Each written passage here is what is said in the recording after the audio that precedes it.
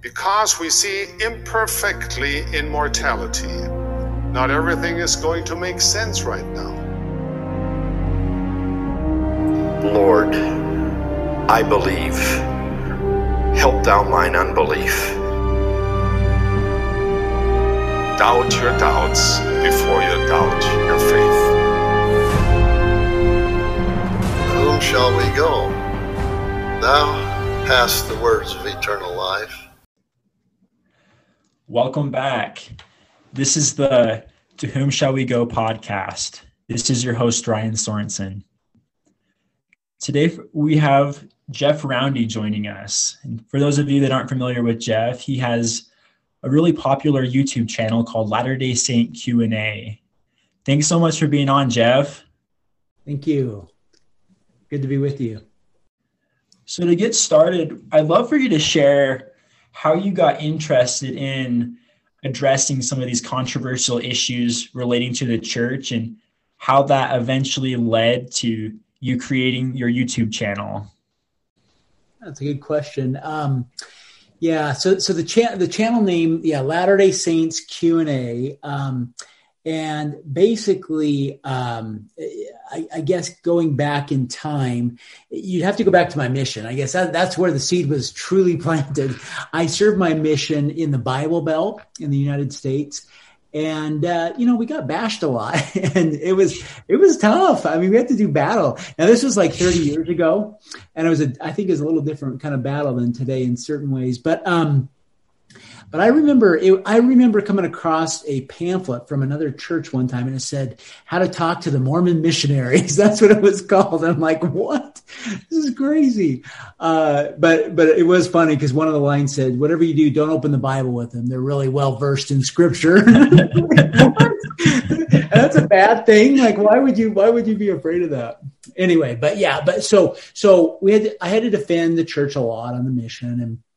And, so it kind of has always been there. And I've just been so fascinated by, I love to just study. I'm a maniac on reading. If you went to my bookshelf or my book, in fact, my bookshelf, I've got 10 of them over here, but if you went to my bed, the nightstand, I've got 20 books at a time. I'm always reading and I just love to soak it in. And, and I love to study everything about the gospel, including challenges, So I'm a big fan of Fair Mormon.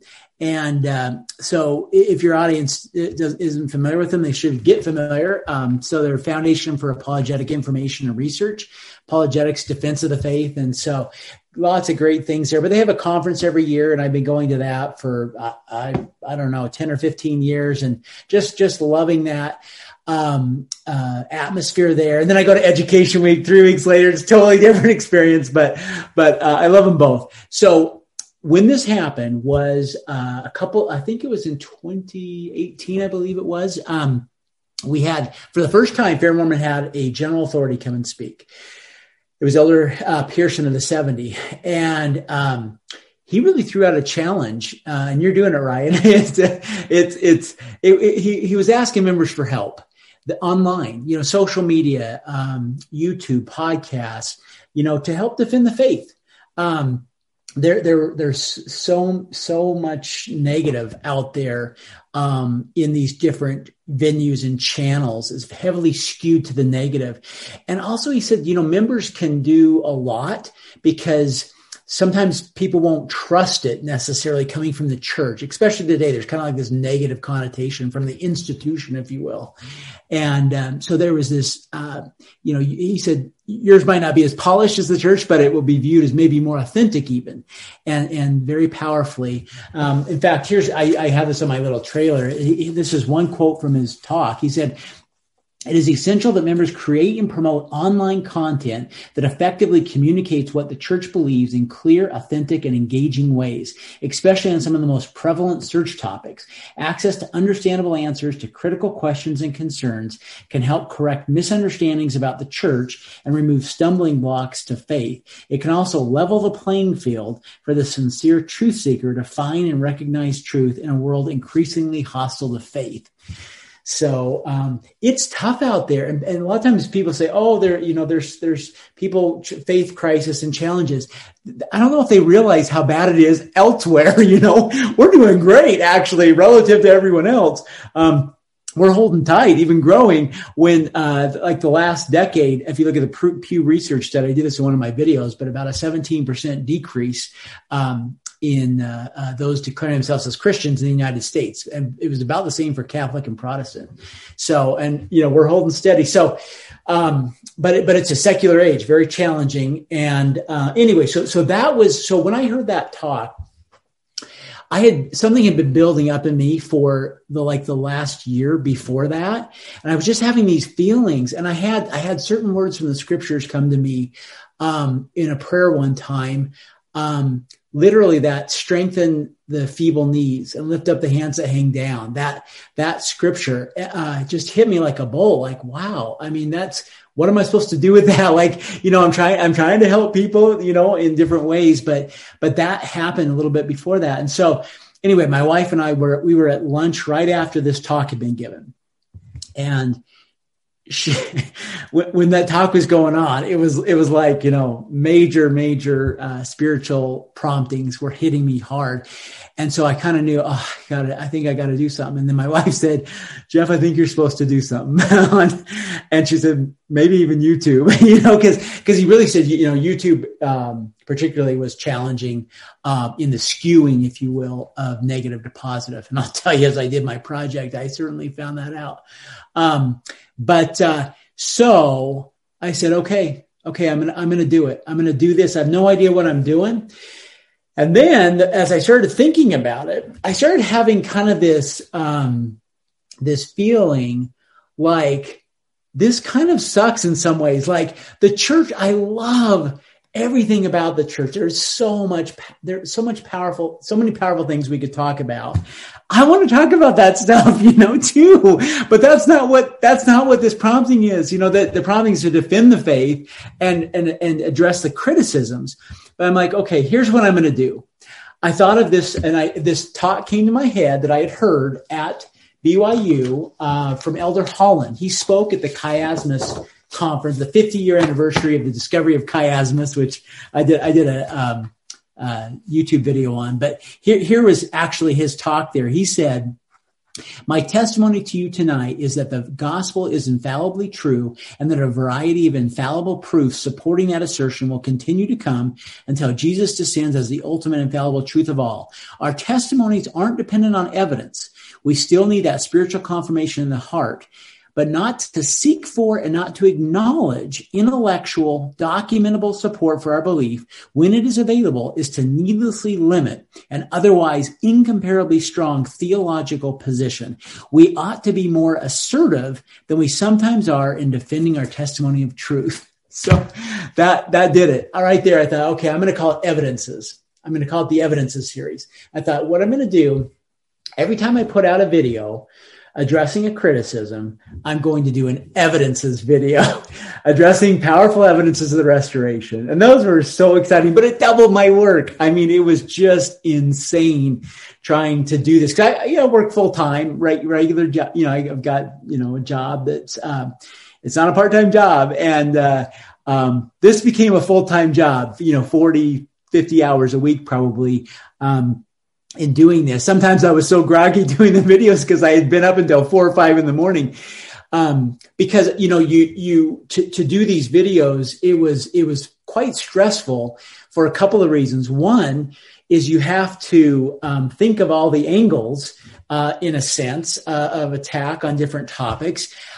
You're not necessarily an expert on this. That's what I love what you're doing on here. You're bringing on some great experts on different topics and things, but I'm trying to be a jack of all trades, right? Like an expert, deep expert on everything. I'm not. So I'm sitting there going, okay, I love this stuff. I know this stuff, but I got to get it down really solid. And I got to put together a nice PowerPoint presentation for different things, so I mean, it was insane. So I pretty much didn't have a life almost for 2 years. But the evidence has doubled up the work, but it was a delight. So that's kind of a long answer, but that is how the project was created. What kind of a response has there been since you've came out with these videos? Well, it's kind of an interesting thing. In the beginning, it was probably a mistake, but I didn't know what I was doing at all. I was just clueless. I mean, I literally started with my iPhone and, I graduated to different things. I was trying to find places to do it in the house that would have a good background, settled on this desk setting, and anyway, upgraded different things. But it was never perfect. But so I didn't in the beginning allow comments because I didn't want to. My point was, look, what I want to do is I want to create a library. It's just like saying, okay, instead of grabbing a book to study that, I want to try and understand why the critics attack us over this topic. But I don't want to spend all this time researching it. I'd like to get the Cliff Notes version, okay, the Reader's Digest summary given to me from a faithful Latter-day Saint. And then they can give me tons of resources down below if I want to go deep on the topic. But this way I can just get, really without having to spend, an enormous amount of time, I can get a pretty good grasp on it. So I didn't want to allow comments because I didn't want it to become about the comments or going back and forth in debate, because there's lots of places for that online. I didn't want this to be one of them. But two things happened. One, somebody told me I was screwing up the YouTube log or algorithm or whatever. They like you to allow comments, but I don't know if that's true. But the other is, I thought, well, it's Latter-day Saints Q&A.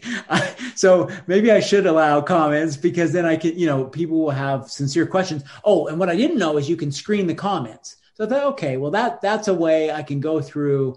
And if people have sincere questions and they want to ask me, I'm happy to do it. And then I love it because I set up a website that you can go to. That's how you reached out to me, right? Yeah. So you can go and send me. So I get lots of comments, and people will send me things. I just had a guy a couple of weeks ago say he was getting baptized, and that's so cool. I wasn't the only thing, but he said it was a key component in his conversion process. But they're able to reach out through those things. And so I'm glad I allowed that to do, but that's been there, but it's always a little hard. I mean, some of the videos I in the beginning, I started going, I was like, okay, I got to keep these short, like under 10 minutes, but some of the topics I started like, there's no way you can do this. And so I started letting them go longer. And then some of them were just, really like pretty crazy. The Book of Mormon Evidences was an hour and 10 minutes. The LGBTQ Seeking Understanding was an hour and 15 minutes. So those are my two longest ones. But when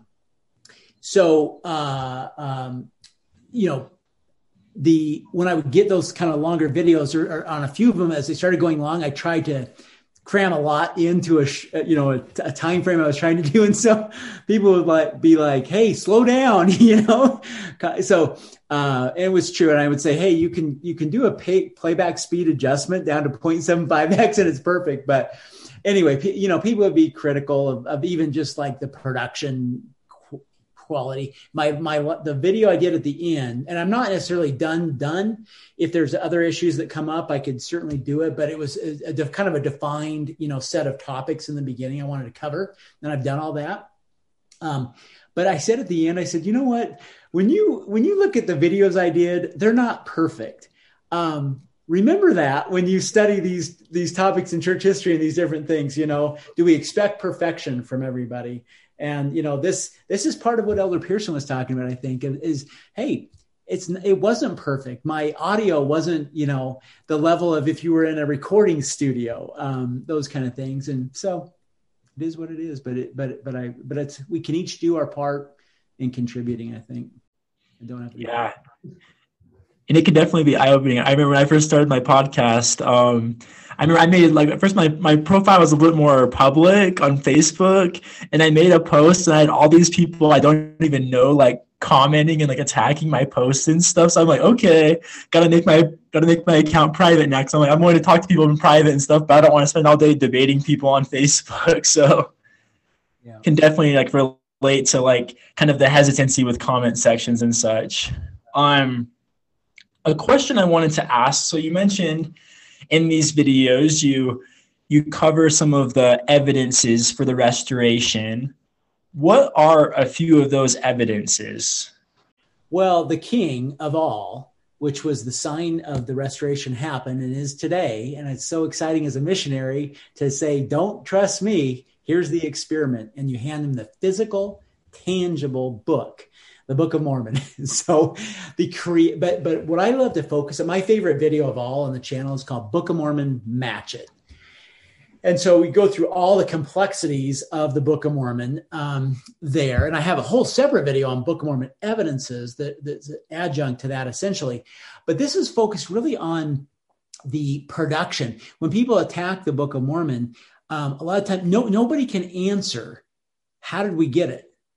How do we get, and you step back and say, 65 days with a third grade education, dictation.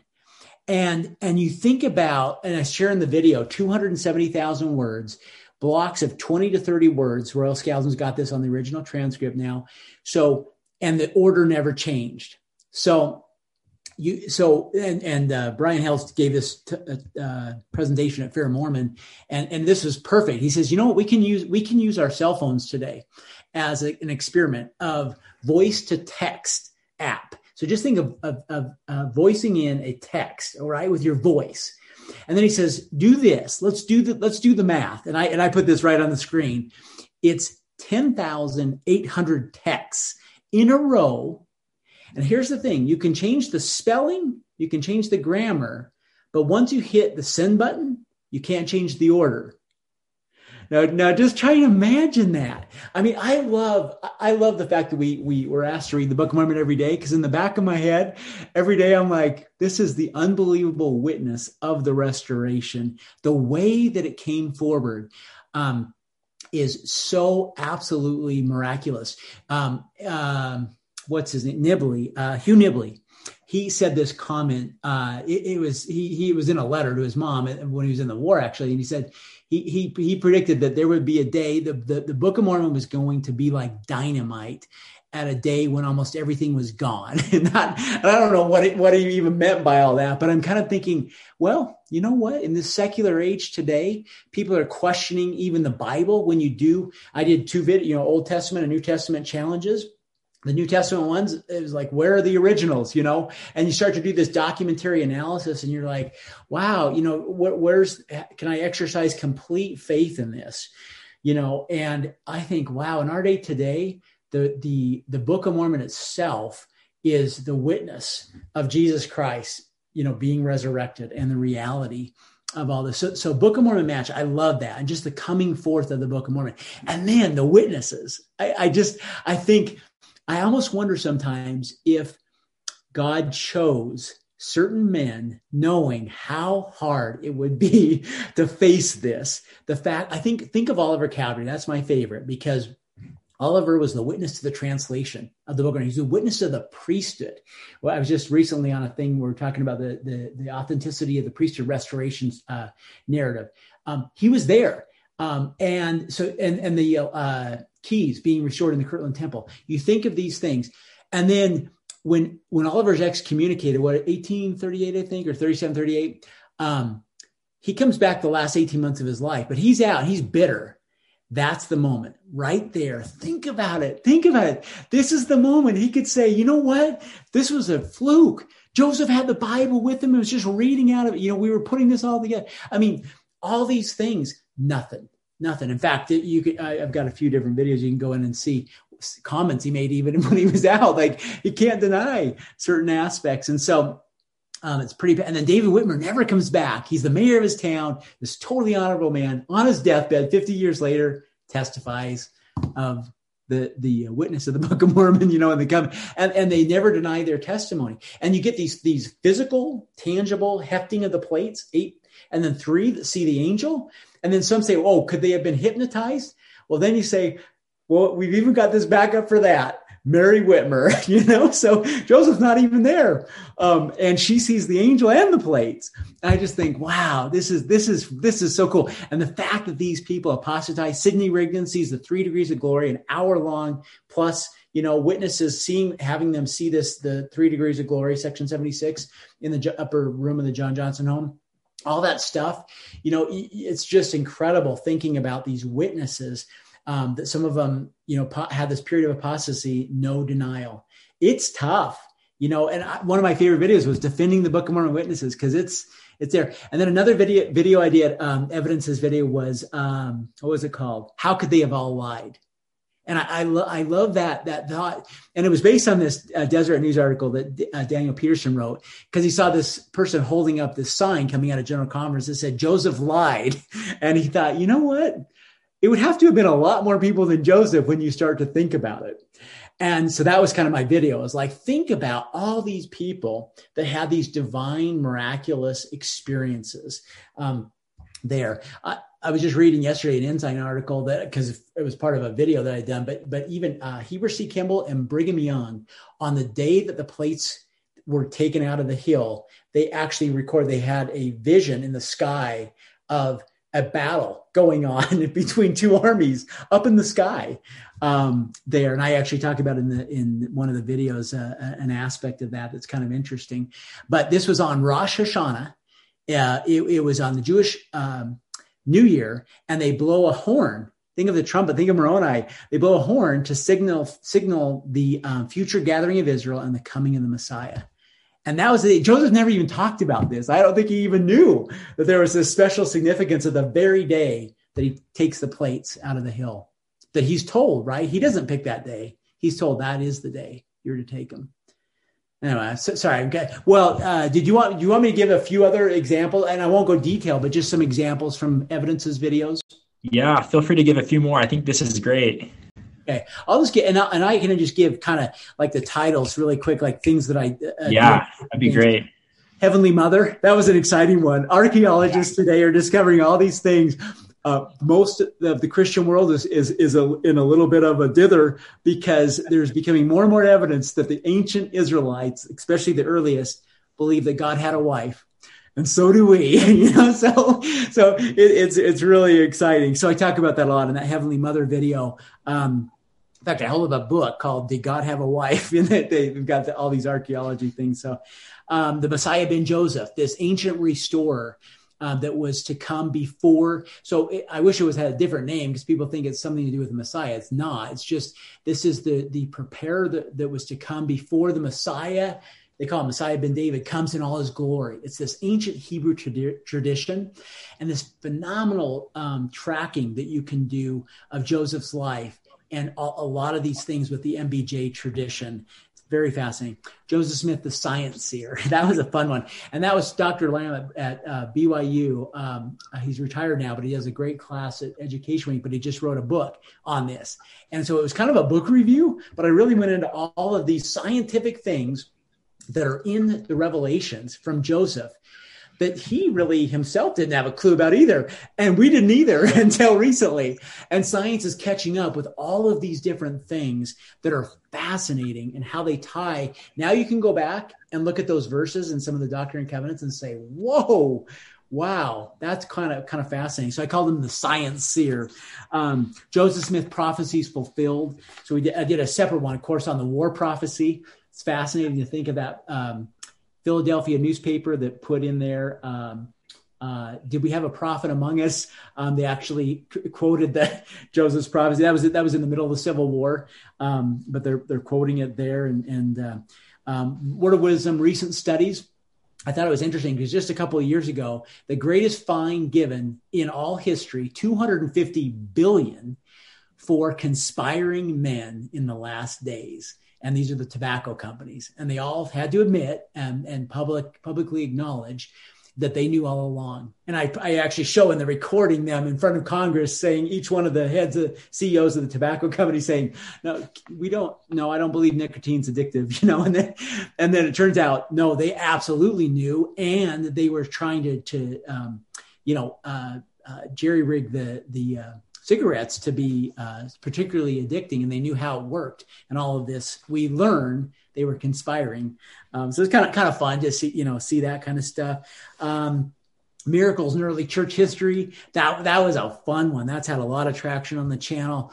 Just little tiny miracles, like the one where Henry Ballard is delivered a newspaper by his daughter, and two people are walking by the house. They give them a newspaper and say, can you give this to your dad, Henry Ballard? She takes it into the house, and it ends up having all of these names that he's able to have of deceased ancestors printed in his hometown back in England.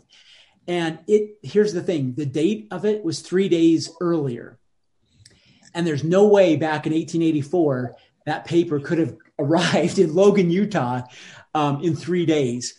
Elder Ballard wrote an article because it's his relative. He went literally to the paper over in England and wrote about this in the Ensign in 1987. That hey, there's no record of them ever mailing something out early back, in those times, and that it was absolutely physically impossible for that to have happened. So who knows? It's just kind of, again, fascinating things. Premortal life. I love that whole idea of that it's obviously in the Bible, or the early Christian fathers all believed it.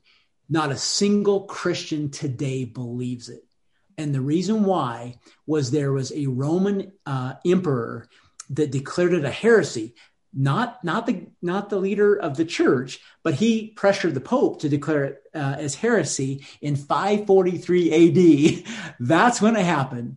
Okay, so that's why everybody today doesn't believe it. But go back to the original. There's one group that does believe it. Okay, so that's us. So it's just fascinating. Again, I did a video on restoring original Christianity and talking about the God today that we see as God so different from the Greek philosophy God, right? Especially the Westminster Confession of Faith, which Joseph would have been, the Protestant heavy focus. Body parts or passions. And you think about what maybe was the most offensive to God was passions. We learned that God weeps, right? Just the opposite on there. So some of those things, explosions of light after 1830, I show a really cool chart and say, why was it right around that time? And people say, well, because of this or because of that. And I say, yeah, but why then? Why? They keep asking why then? And it was this Joseph or the Joel prophecy. So I talk a lot about that. Who can be saved? Solving the Christian dilemma. Christopher Stendhal, he was the Harvard Divinity. He was the dean of the Harvard Divinity School, and he was the head of the Lutheran Church in Sweden.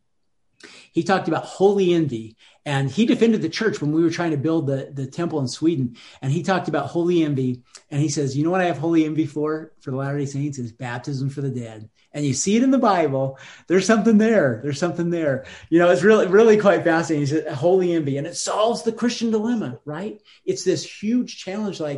But what of that tribe in Africa that never heard about Jesus Christ? How can they actually be saved if belief in Christ before death? Because that's the end for them, So I love it.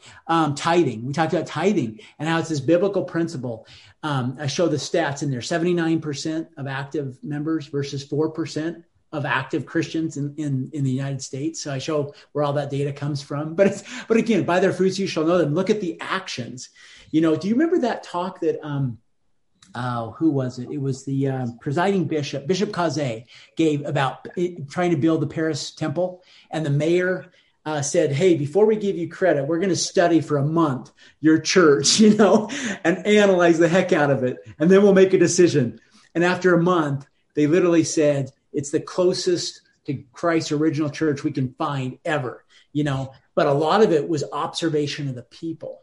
That's really interesting. So I love that when you think of tithing. I did one on volunteerism, just meaning service. There was this huge study by the University of Pennsylvania that showed the saints spend 9 times the average number of hours versus the average active Christian out there. Very interesting. You think about the time we spend on our callings and the consecration we give over time. I did the one on welfare. It was crazy. Missionary program, you think peak self-interest years, and we ask them to pay their own way. Where does that happen in the world? And the welfare thing, by the way, I wish I would have put something on there from this Muslim leader that recently came to Temple Square and was touring before the construction stuff. But he said, we need the Muslim world to see what you're doing here. It's unlike almost anything in the world. Everyone needs to be doing what you were doing here. It is incredible, and so just these are, again, by their fruits you shall know them, and looking at some of those things. So those are some of, my favorites on the channel. Oh, I skipped two Book of Enoch discoveries, which is kind of fun, especially when you look at in the Book of Moses and compare to specifically, I really targeted the discoveries from the Dead Sea Scrolls, because it was so far after Joseph Smith. And then you see all of these things like terms like lad or wild man, and these different things and different correlations. You're like, wow, there's a lot of interesting connections here that Joseph no way could have known. And then Ancient Temple Rites Restored was another one I did. It's got a ton of 60, 70,000 views or something, but a really exciting one to just look at a lot. I didn't go, I knew where the limits were there and didn't cross any lines of what we shouldn't talk about, but went through a lot of really fun things there. So anyway, those are a lot of my favorite of the evidences. Yeah, those are all super interesting. And I think the thing that evidences can really help us with is, I think sometimes as members of a church, we can get acquainted with maybe a lot of like the imperfections of our leaders and different complex issues and stuff. And I think that can lead to a lot of doubt. But I think some of these evidences can kind of lead us to doubt our doubts and kind of put us in more of a position where our heart is still softened, where the Spirit can actively work through us. I agree. So I guess the next question I wanted to ask you is, with this podcast, one of my big goals is to help people that may be in a faith crisis right now and struggling with the church. What is some different advice that you would give to those that might find themselves struggling right now with the church? Well, I love what you're doing, and I would suggest listen to your podcast, watch my videos, those kind of things. But I will give you some concrete things. So be patient. Be patient. There's this. I did a video on tactics critics use. And then I did another one. Well, I won't get into all these, but my point is that sometimes there's this big list attack of all these things, and it's so overwhelming, like, oh no. And it's the sheer quantity that freaks you out. Like, and then they'll say, oh, if only 10% of this is even right, it's that kind of thing. So be patient and know that people that understand the stuff inside and out are still very faithful members of the church. So ask yourself why, and say, okay, I'm going to try and get to the bottom of these things and understand these things. That's why I do like having especially if you're younger, sometimes you like the videos more. It might be our generations, it's less studying of books, and so whatever the format is that works for you, but spend time. In fact, the title I get of one was why I didn't do a video on the CES letter.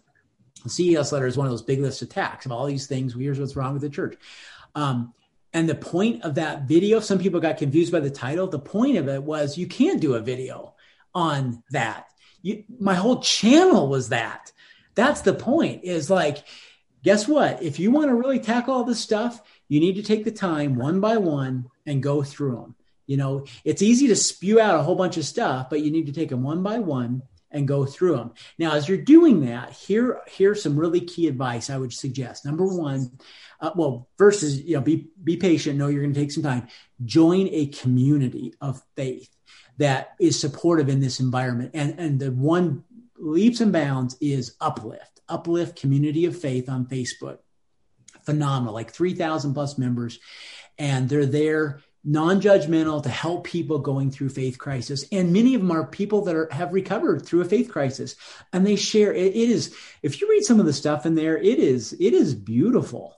And non-judgmental. And people feel sometimes like in the past, there was no place they could go or talk to somebody and maybe in their ward or whatever. This is a place where you can do it and kind of vent. Here's where I'm struggling. Help me, kind of thing. So having that community of support. Here's a big one. Think of this as an experiment that you're going to do. So as you do that experiment, two key things. Whatever you do, keep your covenants during this time. I think this is something we don't talk about a lot. And I want to be so careful because I don't want to judge people saying, oh, it's because you're sinning. That's not it. I've seen this way too many times and I know that it's not that. But what I'm saying though, is be very, very careful, because I think what sometimes can happen is you let your guard down during this time and you start sinning, if you will, and you lose the Spirit. And you're not able to have that same judgment that can come from the Holy Ghost to that degree. So keep your covenants during the experiment time. So that's really, really important, I think. And then study the evidences simultaneously. That's why I love doing those on the videos on the evidences, and say, okay, I'm not just going to study these at the same time. I am going to be considering all these evidences too of the restoration at the same time. By the way, that's what I love about your podcast name. It resonates so much with me, that story. And like, if you start studying everything that's out there, holy cow, where are you going to go? The richness of the doctrine. It, like Joseph said, it tastes good. It tastes good to me. And it's so powerful compared to what you'll find out there. And then think of the assumptions that you may be making. A lot of my videos talk about, like, what are the assumptions that we may be making about some of these things, that if you change that assumption, all of a sudden, this issue might even completely go away, just like that. Just understanding, maybe I've got these faulty assumptions I built up about some of these things on there. Elder Corbridge's talk given at BYU, Lawrence Corbridge, greatest devotional given in history, in my opinion. Well, there was one better, Tad Collister on the Book of Mormon, but this is almost tied with it, okay? But he talks about the primary questions and the secondary questions. And it's just so beautiful. And just hearing the way he describes this and explains it. And he talks about how these secondary questions are endless in some ways. But even if you answer those, they don't necessarily answer the primary questions. If you answer the primary questions first, or really focus on those, the secondary questions might even change the way you view them or look at them or answer them or understand them. So focus a lot on that primary question. And people hate, oh, don't just tell me to go pray or to study the Book of Mormon, do these different things. Well, it's seeking those powerful answers to critical questions there as well, that are the primary questions that really do matter a lot more than the secondary. And then think about some of these things that are some of the things I started out with the Book of Mormon itself. How did we get it? That talk from Elder Holland's cemented in my mind, where he talked about people that leave the church, they got to go over or under the Book of Mormon. You can't, going through it, that aspect of it, that it's always there. It's that tangible witness. And so be thinking about that, thinking of those witnesses. Start thinking about some of the things that a lot of times in the videos, what I'm trying to do is talk about things logically with reason, hopefully, because we're told that we'll understand this and learn it in our mind and our heart. So I can't really do the heart. That's the Holy Ghost. And the Holy Ghost is the mind too. But I'm trying to help to say, look, give place in your mind for this logically, and then you can get the witness from the Holy Ghost at the same time in the heart and have that powerful witness. So those would be my best recommendations for a faith crisis there. Yeah, I think those are super, super helpful. I love the idea of we need to be keeping our covenants, because some of these things, sometimes I think the Lord allows for complexity so that there's kind of a necessity for revelation. And I think sometimes this complexity can kind of lead us to searching the Lord and really developing this really close bond with him. So I do think that is super important. And I love the idea too of just really holding on to the Book of Mormon. A few weeks ago, for one of my interviews, I interviewed Brian Hales, and something that stood out to me is he was doing really in-depth research on polygamy before other people were doing that. And a lot of people were worried, they were worried he's going to fall away from the church as he did this. But he told me that he had a testimony of the Book of Mormon, and that's kind of what helped keep him strong as he was looking at basically every document about polygamy. So I think holding to the Book of Mormon is so important. I agree. Well, and it can even happen I won't get into the details, but you might want to check into Don Bradley and hear his conversion story. He was Brian's, one of his research assistants there, and he was outside the church at the time, but he's studying polygamy. He ends up coming back. This conversion story is pretty cool. I think he told it at Fair Mormon. I think that's where I heard it, but it's pretty fascinating. There, but yeah. And also I think, people, I don't know if they ever really stop and step back and say, you know what, God, we're supposed to walk by faith here. And the way God seems to be orchestrating this is, I always think about the resurrection of Jesus Christ. That is the most important thing, if you think about in the world, right, of anything. That is the most important. There is not a shred of real evidence that you can prove that, right? And so think about it. Now, could God figure out a way to make that absolute proof? Absolutely. There are ways he could do that. But it tells us how God works. He could have left the gold plates here, right? He took it back. He could have made sure that there was originals of the original gospels instead of copies of copies of copies that now are creating faith crisis for Christians everywhere, as they really kind of learn how the Bible was created. So all these types of things, there doesn't seem to be these smoking guns. And it's interesting because that's how God seems to work, is he wants us to walk by faith. But it does seem like there are all of these things that then God puts out there in the path to help to solidify faith, not to necessarily prove things, but it's kind of like divine fingerprints, just like today. What will we need the most? Think of that, the coming forth of the Book of Mormon. That's what I was kind of trying to say. This is a great example today where you're just sitting there scratching your head saying, it doesn't make sense. How on earth did this happen? When you look at that. So I love that. Thank you. The next question I have is, what does the gospel of Jesus Christ mean to you? Well, how can I possibly really answer that except to say everything on a daily basis? It's your entire life, but it brings so much. The word that comes to my mind when you say that is joy, absolute joy, and I just love our doctrine and the feeling of God being our actual Father.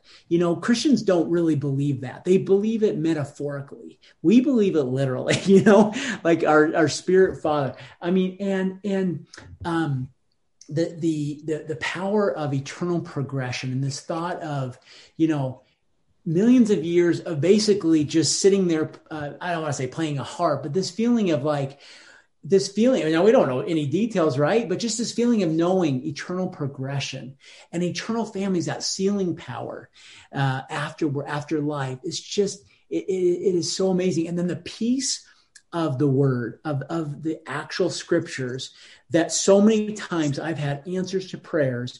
John 14:26, Christ says, but the Comforter, which is the Holy Ghost, whom the Father will send in my name, he shall teach you all things and bring all things to your remembrance, whatsoever I have said unto you.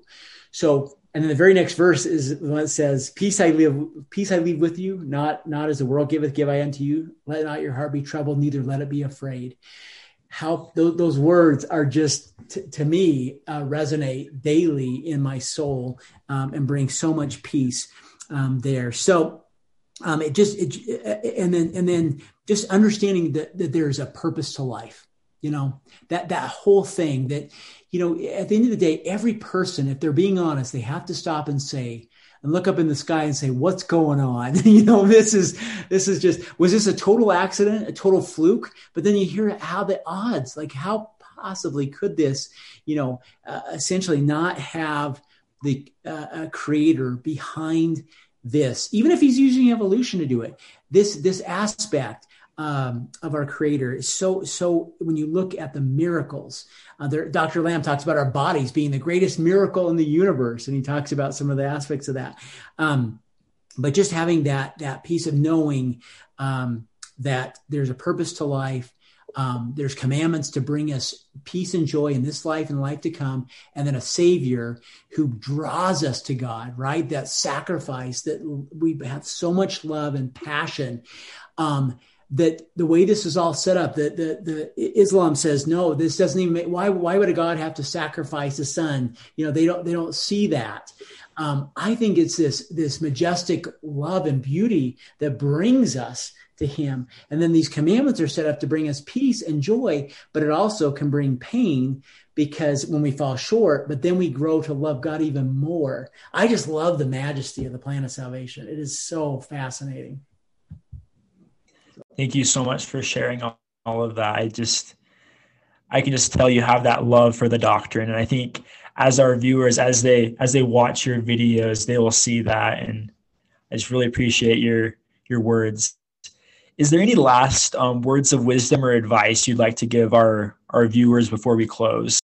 Well, one thing I would say maybe in closing is this term inoculation. So one of the challenges I think are, the church is taking a little bit of a hit, I think, on something, just saying, hey, why didn't we talk about some of these issues or things that people struggle with in church history or things in greater depth before? And I talk about that in one of my videos called Why Did I Learn This in Church? But there was kind of this focus on this faithful, and it was everybody back in the 19th century. That was kind of the focus, was to focus on, kind of the best parts of your story, and any warts, you don't focus on those. So then those become perpetuated, right, for decades and decades, and build up and those kind of things. And also I sometimes say, if you were choosing the curriculum for a class that was 40 minutes long, and your goal is to bring people to Christ, and that's the focus of that hour or that 40 minutes at church, how are you going to design this? And so I kind of have that empathy, and my heart goes out in some of those things. So I see it on both ways. But today, because of the internet, the attacks are so different than on my mission 30 years ago, right? So it's in your face all the time, the way it is today. And we have these crazy secular trends pulling everyone away from religion anyway. And we're not, we're going to have challenges with that as well.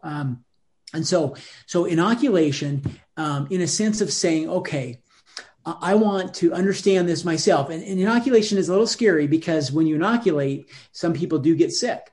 And so you can create a faith crisis. Some people have had faith crisis reading off of the church website, the Gospel Topics essays, for example, or saints, whatever. But the church now, they're saying, look, we want to make sure everything is very out there and clear with all this Joseph Smith papers, the Gospel Topics essays, saints, all this stuff, revelations in context.